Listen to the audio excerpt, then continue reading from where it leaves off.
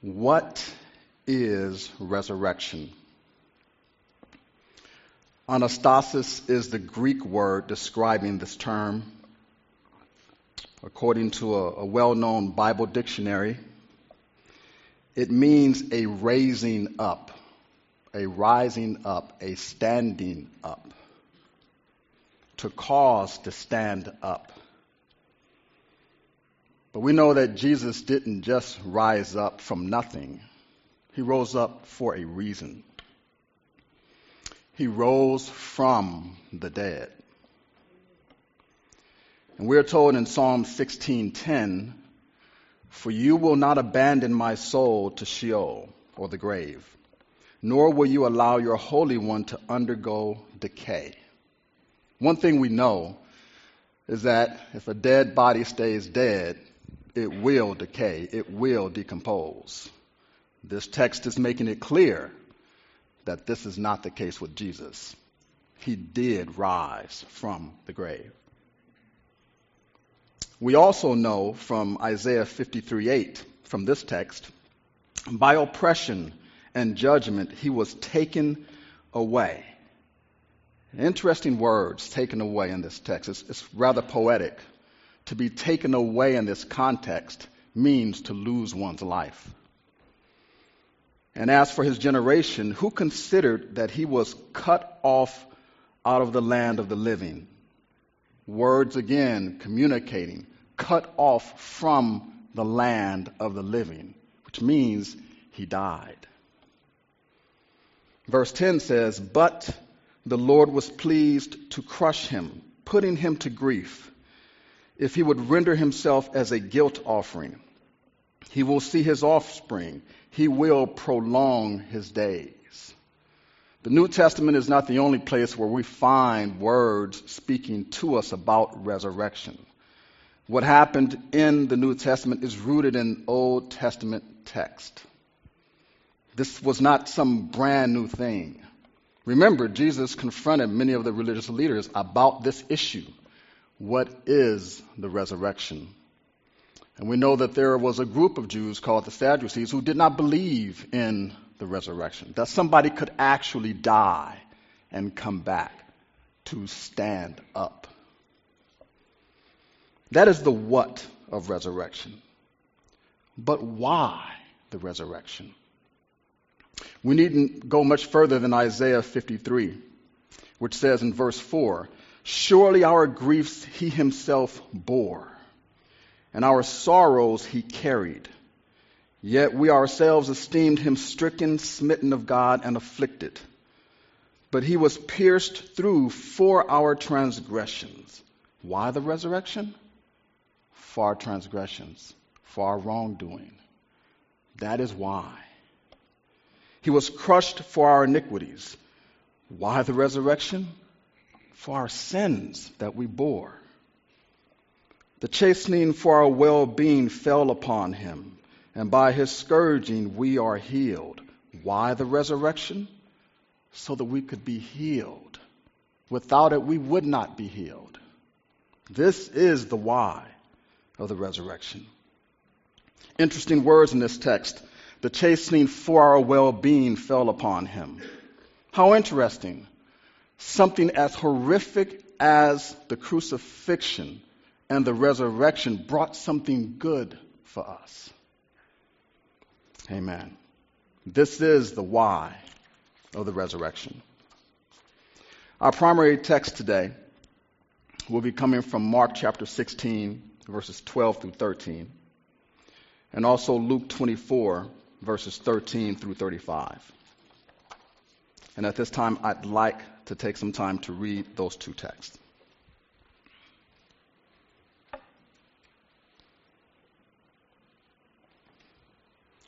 The Mark text is only 2 verses long. We will read that one first. Mark 16, verses 12 through 13. "After that, he appeared in a different form to 2 of them." The he in this text is Jesus Christ. "After that, he appeared in a different form to 2 of them, while they were walking along on their way to the country. They went away and reported it to the others, but they did not believe them either. We know from many readings in the gospel that the disciples at various points were people of doubt. Our Luke 24 text, beginning at verse 13.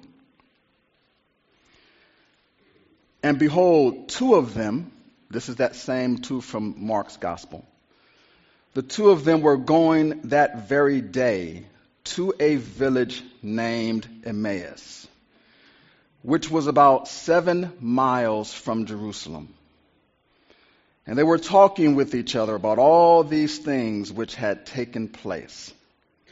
While they were talking and discussing, Jesus himself approached and began traveling with them. But their eyes were prevented from recognizing him. And he said to them, "What are these words that you are exchanging with one another as you are walking?" And they stood still, looking sad. One of them, named Cleopas, answered and said to him, "Are you the only one visitor in Jerusalem and unaware of the things which have happened here in these days?" And he said to them, "What things?" Remember, they don't even know that this is Jesus. "What things?" And they said to him, "The things about Jesus the Nazarene, who was a prophet, mighty in deed and word in the sight of God and all the people. And how the chief priests and our rulers delivered him to the sentence of death and crucified him. But we were hoping that it was he who was going to redeem Israel. Indeed, besides all this, it is the 3rd day since these things happened. But also some women among us amazed us when they were at the tomb early in the morning and did not find his body. They came, saying that they had also seen a vision of angels who said that he was alive. Some of those who were with us went to the tomb and found it just exactly as the women also had said, but him they did not see." Jesus responds to them. He says to them, "O foolish men, and slow of heart to believe in all that the prophets have spoken. Was it not necessary for the Christ to suffer these things and to enter into his glory?" Then, beginning with Moses and with all the prophets, he explained to them the things concerning himself in all the scriptures. And they approached the village where they were going, and he acted as though he were going farther. But they urged him, saying, "Stay with us, for it is getting toward evening, and the day is now nearly over." So he went in to stay with them. When he had reclined at the table with them, he took the bread, which we shall take later this morning, and blessed it. And breaking it, he began giving it to them. Then their eyes were opened, and they recognized him, and he vanished from their sight. They said to one another, "Were not our hearts burning within us while he was speaking to us on the road, while he was explaining the scriptures to us?" And they got up that very hour, leaving their food, mind you. They got up that very hour and returned to Jerusalem, and found gathered together the 11 and those who were with them, saying, "The Lord has really risen and has appeared to Simon." They began to relate their experiences on the road and how he was recognized by them in the breaking of the bread. Let us pray, saints. Dear Lord in heaven, we thank you for your word. We thank you for you, Father. We thank you that you have brought us from a mighty, mighty long way. We thank you, Lord, that you continue to speak to us even 2,000 years after your Son rose from the dead.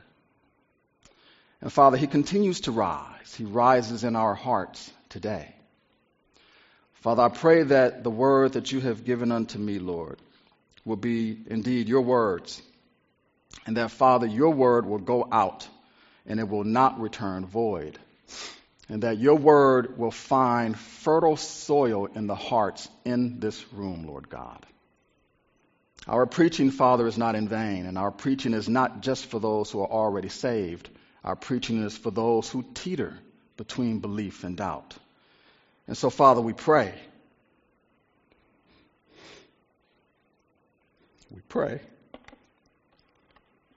that your word touches those who do not yet know that they should believe. We pray that the text will speak to their hearts this morning. We pray, Father, that you will resurrect in their hearts, that you will cause them to stand up by your power. By the power of the Holy Spirit, we pray that there will be a multitude of people in this place today who shall stand up, who shall resurrect. And it shall only be done by your power, Lord. In Christ's name we pray. Amen. This morning, John sent me a text. Our senior leader, our senior pastor, he's in Haiti on a mission trip. And upon landing, his expectation was that he would go with this group of believers and there are some in the group that aren't believers, but they're willing to do something good for someone else. And when he landed, he was told, thinking that he was going to be there to help build some playgrounds in Haiti, he was told, oh, by the way, you're preaching this Sunday and next Sunday. And so I told him, I said, well, you have to be ready in season and out of season, I guess. So he sent me this text. I'll read it to you. He's a funny, funny guy. He says, praying for you, my brother. Have a great time preaching. I just finished here preaching. Please tell the church I send my love and greetings. Preach well and have fun. Oh, and before I forget, like I say to you and the worship team, don't stink. That's for you. So don't stink, Heidi. Amen. So that's our senior leader, and we love him very much, and we'll continue to pray for him these next couple of weeks, and we look forward to seeing him again when he returns. So, no pressure. Going the extra mile. It's a very interesting text we're reading this morning from the book of Luke. The text says, on this road to Emmaus in verse 13, and behold, two of them were going that very day to a village named Emmaus, which is about 7 miles from Jerusalem. What's interesting, this is originally written in Greek. They didn't deal in miles. They dealt in stadia. And so 7 miles really is, and I can't say the words properly, a hexkanta stadion, which is 60 stadia. This is how we get to an understanding of why we believe it was 7 miles. 60 stadia, one stadia that is, equals 600 feet. 600 times 60 stadia being this unit of measurement, equals 36,000 feet. If we divide that by what we know a mile to be, 5,280 feet, we get 6.8. So when interpreters of the scripture are saying 7 miles in whatever version of the Bible we're reading, this is how they get to 7 miles. So we have these 3 persons walking for roughly 7 miles from Jerusalem to Emmaus, a site we do not know exactly where Emmaus is located, but we know it's about 7 miles from Jerusalem. We know that this region is very rocky, this very mountainous terrain. For those of you who exercise, who walk or run, I'm trying to get in better shape myself. 7 miles is not death, but 7 miles is 7 miles. And so I can imagine just walking or running trying to get to 7 miles on flat surface, but this is mountainous area. And then, I did a little estimation. It probably might have taken conservatively maybe about 2 hours or so to do this. So imagine Jesus, and they don't know that this is Jesus, he's walking with them for 7 miles for about 2 hours up and down hills. I think this is the way we need to be looking at the text. It's not just words on the page. This is living, breathing stuff. I'm not going to preach for 2 hours. But Jesus is with them for roughly 2 hours, going up and down mountainous regions, preaching to them, revealing to these 2 disciples this guy that they say to him, thinking that he's a visitor. Are you a visitor to Jerusalem? You don't know what's been happening around these parts? 7 miles. About 2 hours he's doing this. This took some effort to do. And they're listening to him. We're told in Matthew 5:41, whoever forces you to go 1 mile, go with him 2. Now, this is not the case here. No one is forcing anyone to do anything. But Jesus comes alongside them. He is near them. He's not willing to just go 2 miles.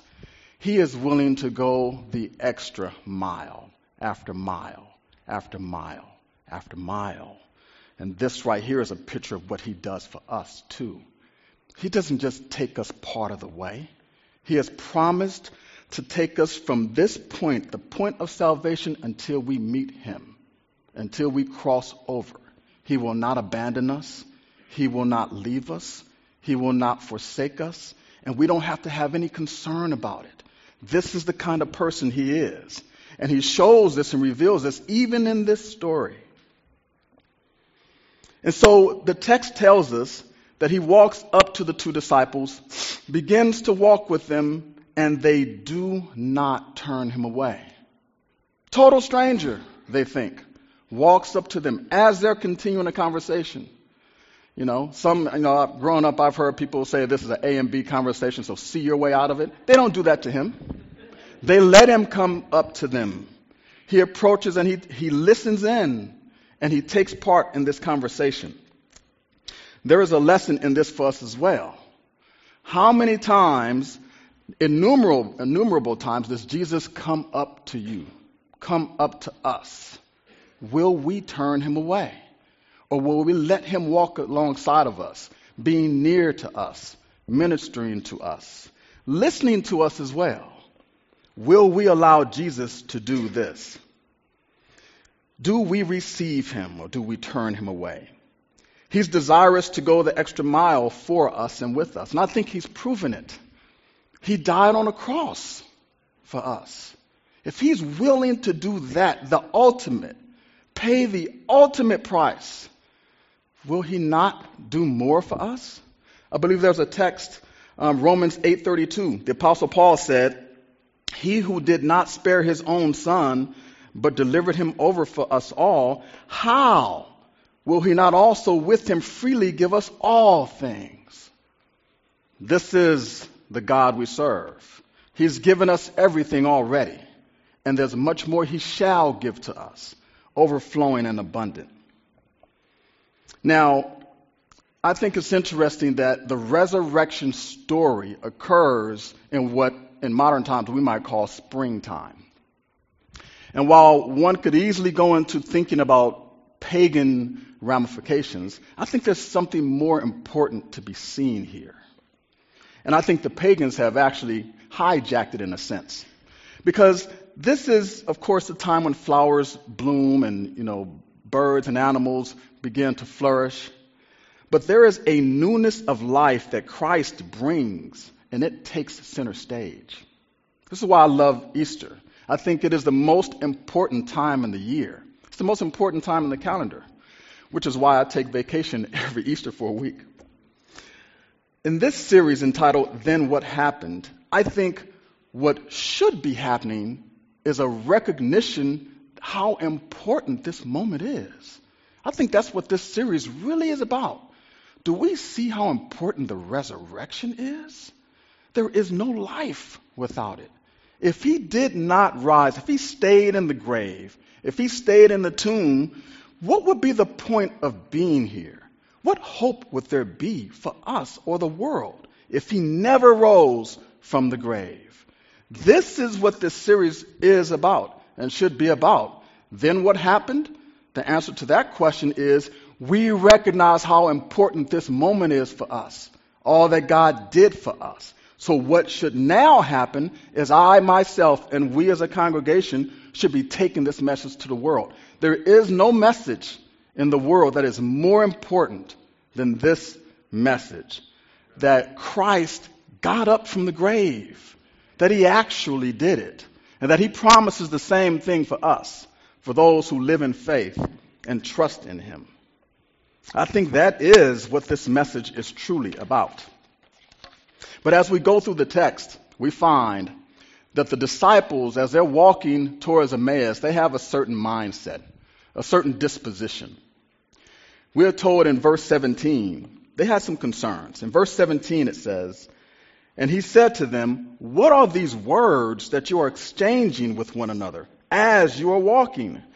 And they stood still looking sad." These were saddened individuals, saddened folks. They had just lost their leader. Now, some had seen him rise, had seen the evidence of his rising. Others did not. But there was still doubt among them. There were a certain group of women who came to proclaim, Christ has risen, the stone is rolled away, and they did not believe. They didn't know which way to turn. They were doubtful. In verse 21, we are told that, but we were hoping that it was he who was going to redeem Israel. Indeed, besides all of this, it is the third day since these things happened. They were hoping? Don't you remember what he told you? He told you he would die. He told you he would rise after the third day. And they're hopeful? This is the state that they're in. They're doubting themselves. They're doubting what the Lord told them. In verse 24, we are told that they were unbelieving. Some of those who were with us went to the tomb and found it just exactly as the women also had said. But him they did not see. And we see this more clearly in the Mark text. In Mark 16, verse 13, we find these words. They went away and reported it to the others, but they did not believe them either. And these are the apostles who had doubts, who were saddened because of the recent events that happened in Jerusalem, as they're walking with this stranger, 7-mile trek towards Emmaus. More about Emmaus in a little bit. They were doubtful. They were concerned. They were sad. They were unbelieving. But it's not just these somewhat negative things. There were positive things too. They had certain beliefs. They had certain things they could hang their trust on. In verse 19, they called Jesus a prophet. In verse 19, they say, the things about Jesus the Nazarene, who was a prophet, mighty in deed and word in the sight of God and all the people. They recognized that. This man was not like any other man they had ever met. He was mighty in word and deed. There's a text to show it. This is just one example. The kind of force Jesus presented to those naysayers who tried to twist his words. Earlier, a few chapters before this proper text today, Luke 20, verses 34 through 40, we find this. This is one of my most favorite passages in all the gospel because it shows the power of Jesus. It shows how strong his words are. I can't imagine what it might have been to be physically present at that time when he was giving responses to those who tried to derail him. It says here, Jesus said to them, incidentally, what is this text talking about? The resurrection. Hallelujah. Jesus said to them, the sons of this age marry and are given in marriage, but those who are considered worthy to attain to that age and the resurrection from the dead, they neither marry nor are given in marriage, for they cannot even die anymore, because they are like angels and are sons of God, being sons of the resurrection. but that the dead are raised, even Moses showed in the passage about the burning bush, where he calls the Lord the God of Abraham and the God of Isaac and the God of Jacob. Now he is not the God of the dead, but of the living, for all live to him. Some of the scribes answered and said, Teacher, you have well spoken. For they did not have courage to question him any longer about anything. I love this text. I can't imagine how strong and powerful he must have been when he stood before people and said what needed to be said, and they backed away. What a powerful Savior. What about John chapter 11, verses 17 through 27? So when Jesus came, he found that he had already been in the tomb 4 days. This is speaking of Lazarus. And again, it is talking about the resurrection. Now Bethany was near Jerusalem, about 2 miles off, another distance. And many of the Jews had come to Martha and Mary to console them concerning their brother. Martha, therefore, when she heard that Jesus was coming, went to meet him. But Mary stayed at the house. Martha then said to Jesus, Lord, if you had been here, my brother would not have died. Even now I know that whatever you ask of God, God will give you. Jesus said to her, your brother will rise again. Martha said to him, I know that he will rise again in the resurrection on the last day.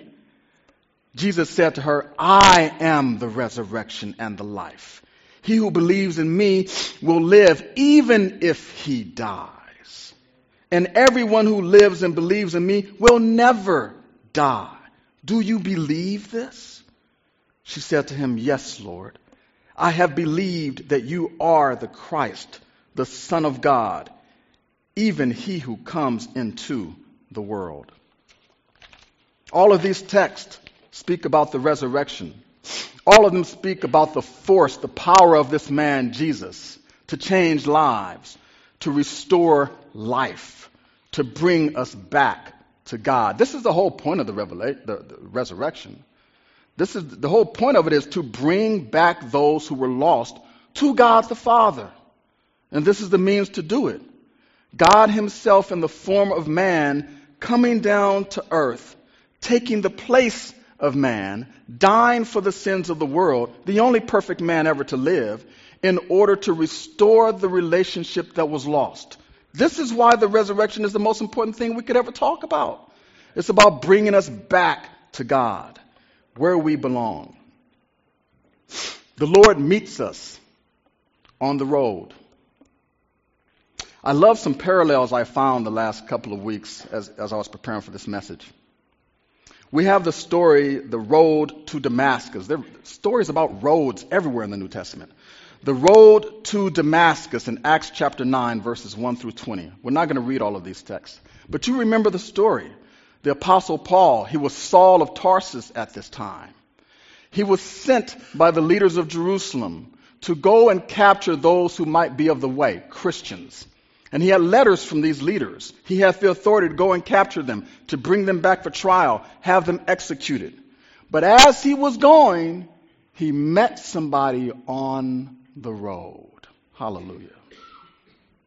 We have the story of Philip in the previous chapter here, in Acts chapter 8, verses 26 through 40. The Holy Spirit tells Philip to go and meet someone who was in the desert. He meets this Ethiopian eunuch on the road to Gaza. This is where he meets him. And this man is reading a text of Scripture. And it happens to be the same text I just read moments ago, Isaiah chapter 53. And as he's reading it, he says to Philip, who the Spirit told him, go, hitch up next to him, be near him, listen to him, minister to him. And the man says, the eunuch says to Philip, the prophet here, is he speaking of himself or some other man? And Philip reveals to him that the man is Jesus. That is who this prophet is speaking about. He met him on this road. And of course, our proper text today, 2 disciples on the road to Emmaus, and Jesus meets them, and he reveals himself to them. All 3 of these stories have so much in common. The Lord meets them where they are. As they are walking wherever they're going with whatever intent they have, God meets them and there is a shift. There is a turn. This next slide shows some of the similarities amongst these texts. These are missional parallels, and I don't know that we can see that too clearly. Maybe we can. In each of these cases, there is this state of those who have these unsettled hearts. There's doubt. They don't know which way to turn. We have the Ethiopian eunuch confused. Is this about the prophet or is it about some other man? We have these 2 disciples walking to Emmaus. Well, we hope that he would redeem Israel, but we're not so sure. All of these texts have these common things. A minister appears in every single case.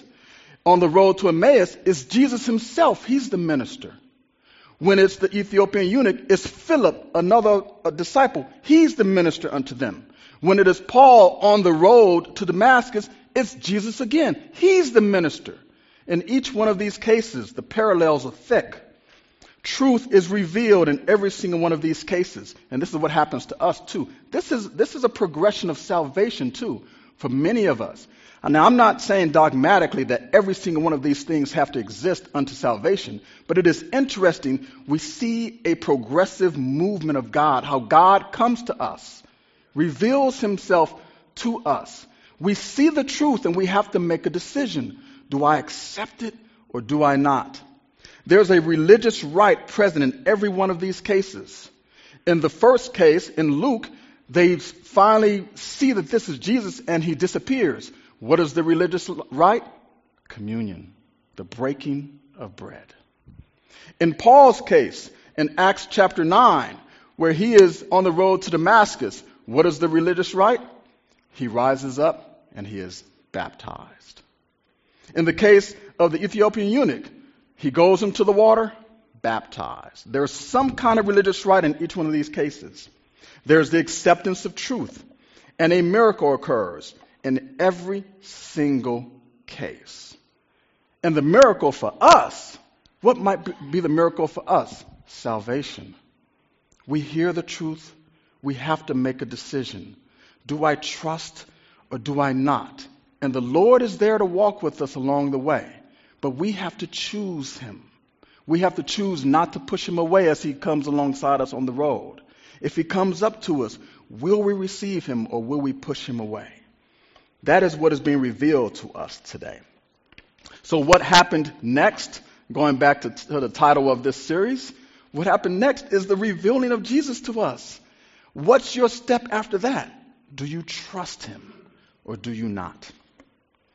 In this text, there's a little deviation because Jesus brings out some things in verse 25. He said to them, "O foolish men, and slow of heart to believe, in all that the prophets have spoken, was it not necessary for the Christ to suffer these things and to enter into his glory?" It's interesting to look at a few texts of Scripture that speak about this foolishness. I won't read them all. I will read the last 2. In 1 Timothy chapter 6, verse 9, we find these words. "But those who want to get rich fall into temptation and a snare, and many foolish and harmful desires which plunge men into ruin and destruction." Jesus came to set us free from those kinds of things. In Titus chapter 3, verse 3, it says this, "For we also once were foolish ourselves, disobedient, deceived, enslaved to various lusts and pleasures, spending our life in malice and envy, hateful and hating one another. Christ came to set us free from these foolish things." It's funny, as soon as I said that, I thought of this jazz song, "These Foolish Things." Hallelujah. But he came to set us free. I deviate sometimes. But he came to set us free from these things, these foolish things. Hallelujah. The Lord meets us not just on the road, he meets us at the table as well. On the screen, you may see 4 points here.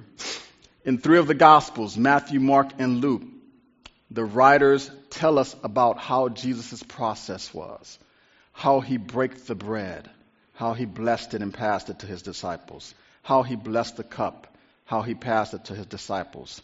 He said, take, eat, take, drink in remembrance of me. And we see this happening on the road to Emmaus. They didn't even know it was Jesus until he did something that he was accustomed to doing. Once they saw that mannerism, then they knew this is Jesus. I wonder, when we're walking through our lives, going through fraught with problems or not, have you ever thought when you're going through something and something comes through and corrects the problem, do you see Jesus in that? Do you recognize him stepping in at that moment in your life to rescue you? Do you see him? Jesus doesn't always nowadays speak in an audible voice. Sometimes it's something like extra money for you to get through that month. Do you think the devil will do that for you? He won't. This is God doing this. God does this for us. And sometimes we don't see these things as spiritual. They are. I mean, when you are at a loss for words and you don't know how to reconcile a relationship and there is a way found, do you think God orchestrated that? Or do you think it just happened? I mean, God steps in. He meets us on the road. He meets us at the table. He meets us as we're laying in our bed. He meets us when we're crying. He meets us when we're laughing. He's there all the time with us to rescue us, to help us. I'm reminded of a text of Scripture. It comes from Revelation chapter 3, verse 20. Speaking of Jesus meeting us on the road. Jesus is a gentleman. He doesn't force his way into our lives. We're told in Revelation 3, verse 20, behold, I stand at the door and knock. If any man hear my voice and open the door, I will come in to him and will sup with him and he with me. This is what he does. He comes alongside. He gives you an opportunity. He comes up to your door. He knocks. There's your opportunity. He's giving opportunities right now as I'm speaking, as he's speaking through me. He's giving us opportunities, in particular those in the church who may not yet be saved. He's giving opportunity now. He's knocking on your door right now. He's come alongside you in the pew, sitting right next to you right now. This is a living, breathing book. We serve a God that is not the God of the dead. He is the God of the living. Right now he's speaking to you, knocking on the door of your heart. But he's not going to barge his way in. He's just tapping. Sometimes it's louder, sometimes it's softer, but it is right. He's right there. Do you hear it? Will you respond? This is what Jesus does. Our next slide, it says Emmaus, heat. The reason I put this up there is, as I was studying this, it's an interesting point. You know, the way God weaves the tapestry of the gospel message to get things across to us. Some of us are auditory learners. Some of us are more kinetic. All of us learn differently. Some of us use imagery. Emmaus, that town, do you know what the word Emmaus means? It means warm spring or hot springs. That's what Emmaus means. So I guess this region had lots of volcanic activity underneath the ground and heated up water sources. And it's interesting because in Luke chapter 24, verse 32, these two disciples, after Jesus had vanished, they said to one another, were not our hearts burning? Hallelujah. Within us while he was speaking to us on the road? Is our heart burning? Jesus is right there, right underneath the surface, just bubbling up, trying to get our attention. Man, do we feel it at all? Do we see him? Do we feel him? He is right here. The scripture says, where 2 or 3 are gathered in my name, I am in the midst thereof. I know there's got to be more than 2 saints in this church right now. And he is here, hot, bubbling up, trying to get our attention. This is your Emmaus Road. This is your moment. Right here, right now. It doesn't matter if the whole world falls away. Christ will remain. He is right here, right now, burning under the surface. And what did they do? They're eating. He breaks the bread. Man, that's exactly what Jesus did. Oh, that's Jesus. He vanishes. The text says, it doesn't say let's just keep eating. They left their food and marched 7 miles back to Jerusalem. They had to be burning inside to go share this good news. Is that our case? Are we eager to share this good news with the rest of the world, with our neighbors, with our friends, with our enemies? Are we eager to do that? It's funny, totally unexpected. About 10:20 or so this morning, my phone rang, and it was my brother, one of my brothers, who I hadn't spoken to in over 20 years. This morning, over 20 years I hadn't spoken to him. There was a big rift between the two of us. A big rift. I mean, I can't even go into how bad it was between us. And here this man calls me, and we're laughing. And I asked him for forgiveness.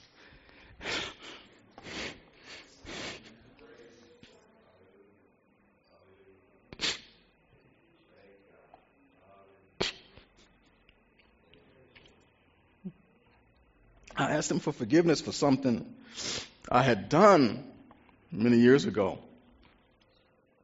And he's a believer in Christ. And he says there's no need for forgiveness. I was a different man back then, and so were you. And he's preaching to me on the phone.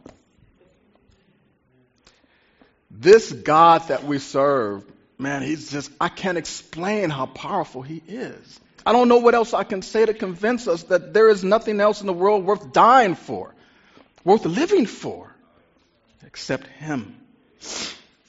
So, my suggestion, what happened next? Leave your food on the table and take the trek. No matter how far it takes, no matter what mountain you must climb. If the Lord is burning in your heart, go. You know who you should be speaking to. You know your friends. You know your enemies. You know your acquaintances better than anybody else in the world. God has uniquely equipped you to be the person to talk to that particular person. That's what he's done. He's created you to be the specific lady to talk to that particular person because it's unique, the relationship you have. And the Spirit will use your personality to get in touch with that person, bringing Christ into the conversation the way he guides you to do it. This fire of Christ is there. Let it burn. Behold, he stands at the door and knock. Do you hear his voice?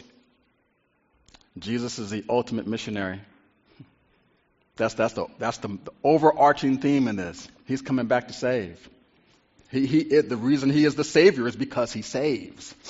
That is his MO. He is a Savior. And he does anything he can to get us. He will do it. He does do it.